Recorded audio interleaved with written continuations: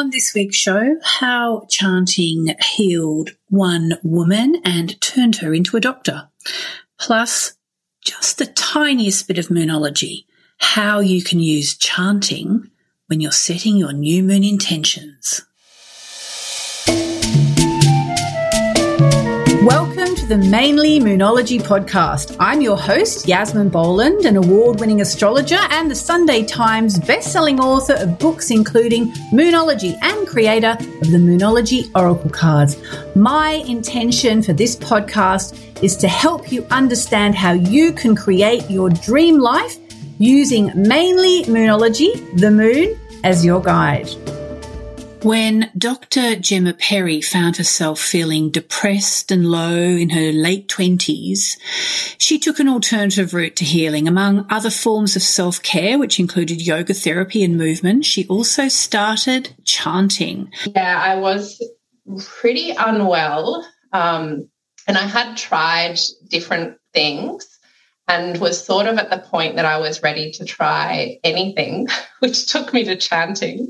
Basically, there's mild, moderate, and severe depression, and I was diagnosed with severe depression. So it's, it is up there.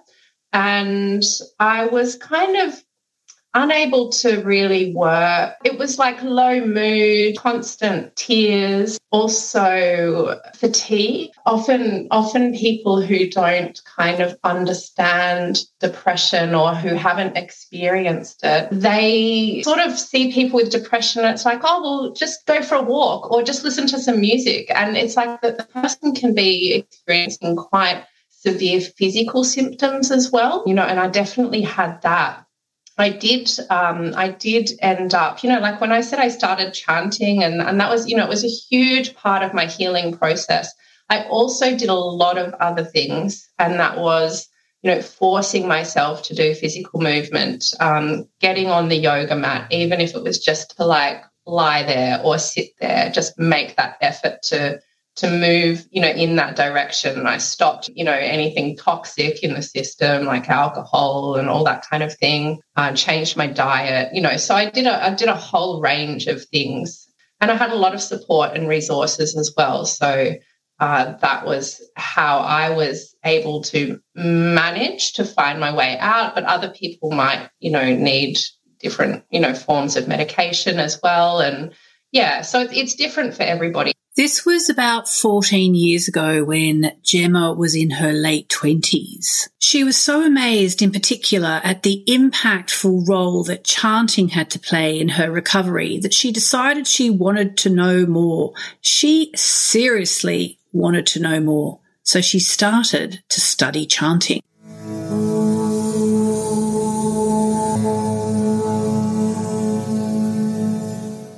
I started to feel better, at some point. And then I was actually already enrolled in yoga teaching. Then after that, I went to study psychology at university and then got to my honours in psychology. And I landed in this amazing music, sound and performance lab at Macquarie University with Professor Bill Thompson. I remember, he said, so what are you interested in, Gemma? I was like, well, I'm really interested in chanting. And I really thought that the topic was just going to be shut down right there and then, but it wasn't. He was really interested in it as well.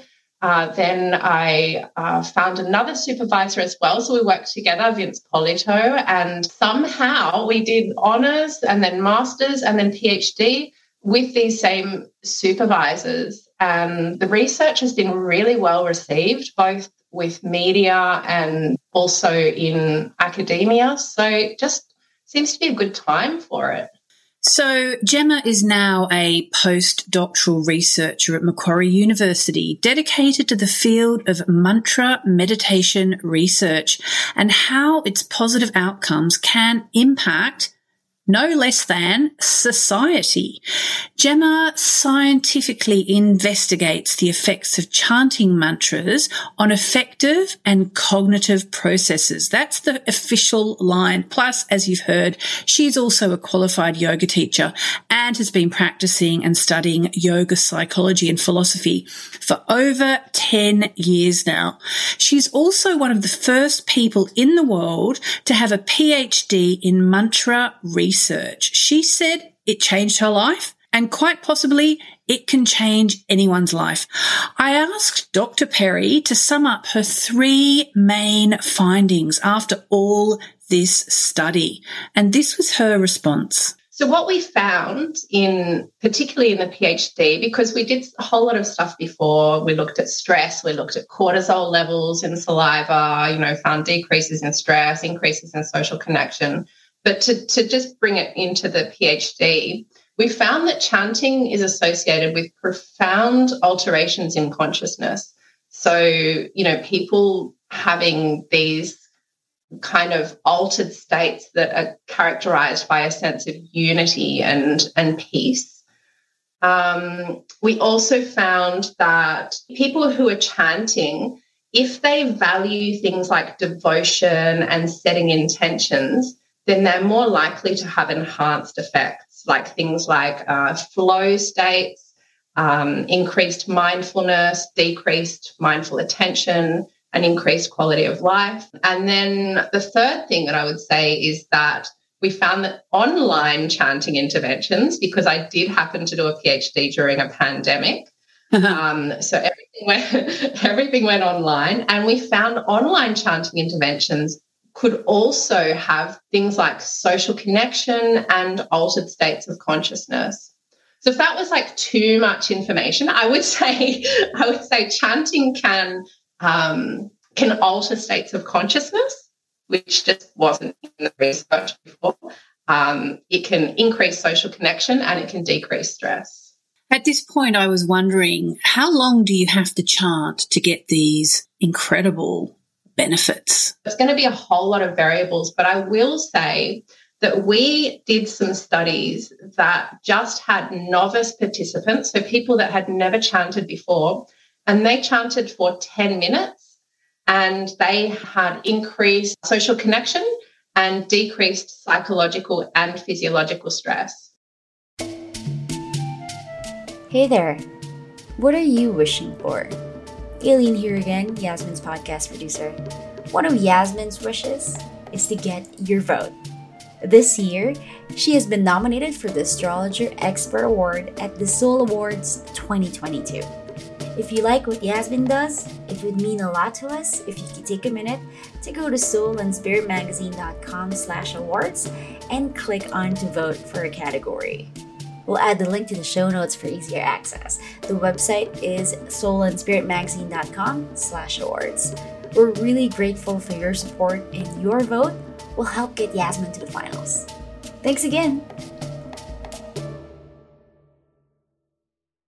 And can we define, please, Gemma, what you mean when you say altered states? Yeah, so an altered state, and it is a really good thing to define, because we could just say an altered state is decreased stress, depending on how you do define it.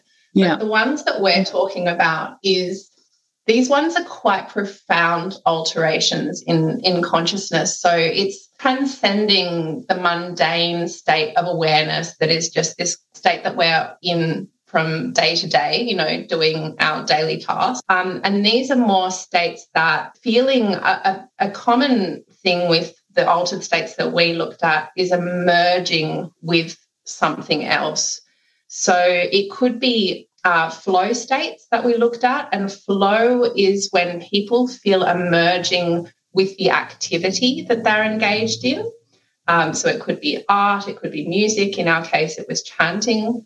Then we looked at mystical states, and mystical states, people feel a loss of boundaries as well. So merging either with another person or with their environment. And same with ego dissolution. Again, there's a kind of a loss of the small self, for lack of a better word, kind of like that personality and identity self, and emerging with something greater than the self. So in terms of using chanting to help us get out of a negative headspace or even an actual depression like Gemma used it, or to move through anxiety, obviously a lot of people who are feeling really down in the dumps, they're not going to want to go and join a chanting group necessarily. They might want to do something at home. How does that work?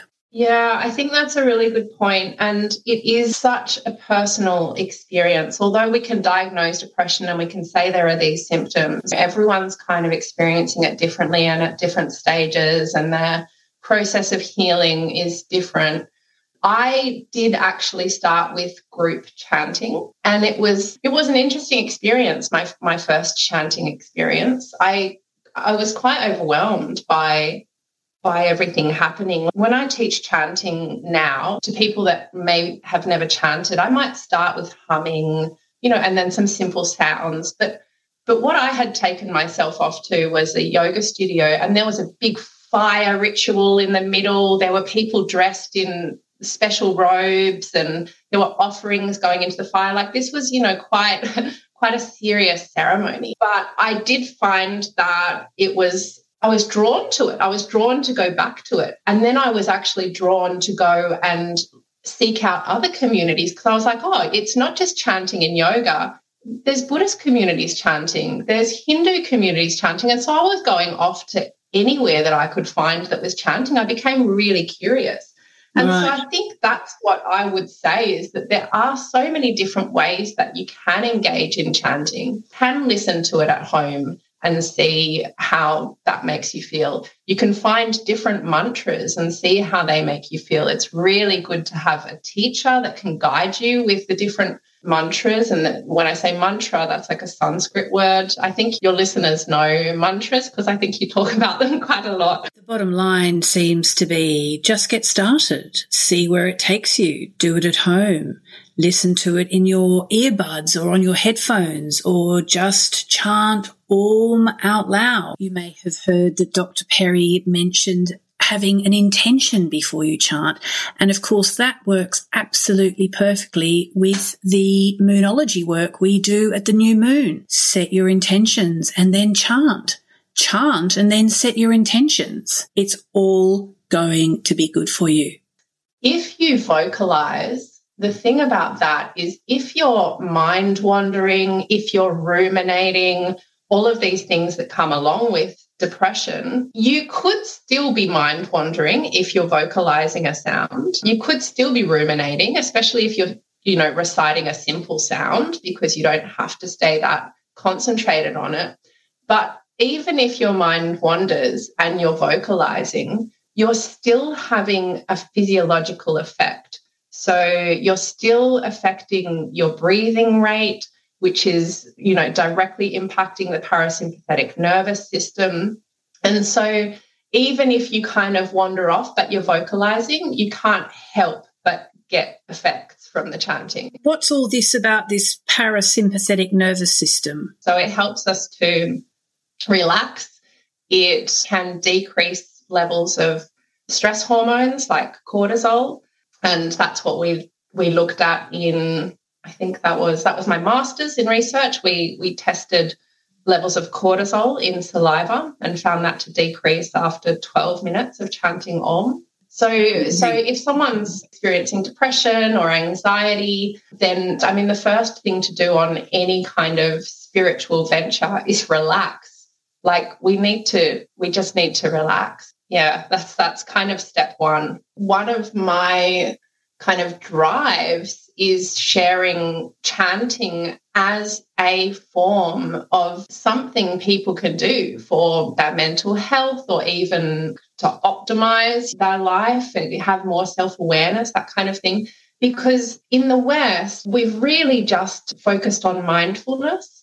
And mindfulness is wonderful, and it also comes into chanting, because you're actually, when you get more advanced in chanting, you are mindful when you're chanting, so you're using all the practices. But mindfulness, it comes from a really rich, holistic system, and the West has plucked out this tiny little thing, and, basically for the Western atheist, And it's sort of coming to light now in academic circles and things, and the problems with just taking that one thing without everything that comes with it. Yeah. So I guess what I'm saying in a kind of roundabout way is, yes, we need different practices, maybe for different stages of life, for different personalities. Even within the chanting, there's different ways you can chant with like all of this devotion, like bhakti yoga, or in more like of a Vedic kind of chanting, focusing on, you could still be really devoted, but sometimes they focus really on the articulation of the sounds. And so it's more that kind of physiological and psychological effect that those sounds have. And so, yeah, I think it's important to have so many different tools that we can use. And yeah, I'm a big believer in all of it. And so anybody who's listening who thinks, okay, I'm going to start by myself. I'm going to do 10 minutes a day, like Gemma, like Dr. Perry said.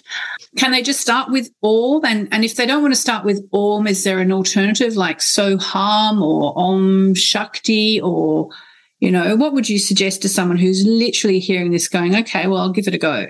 Yeah, I mean, I think Om is a really great place to start. I actually find Om is sometimes easier for people that are starting. You can try it. Each person can try it and see what works. But Om, it gives you these different sounds. It sort of falls in different places in the body. Amazing. At this point, I feel like it would be really good to take this out of the theoretical and give you 3 minutes of chanting from two people who are perhaps the best known chanters on the planet today, Deva Premal and Mitten. That's Deva, D-E-V-A, Premal, P-R-E-M-A-L, and Mitten, M-I-T-N. Have a listen. If you're wearing headphones and you can sit back and relax, all the better.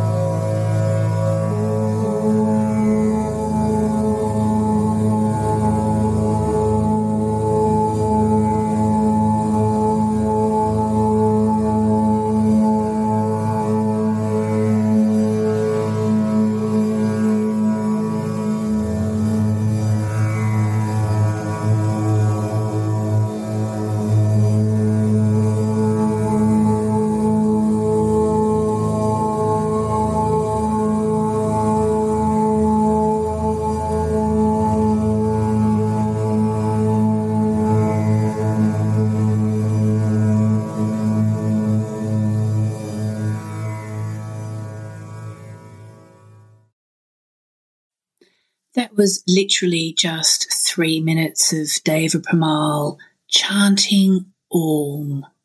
I just want to thank Dr. Gemma Perry for being with us today. I hope you enjoyed that chanting at the end. And if you want to find out more from Gemma, she is on www.gemmaperryom.com. That's Gemma, Gemma, Perry, Perry, Om.com.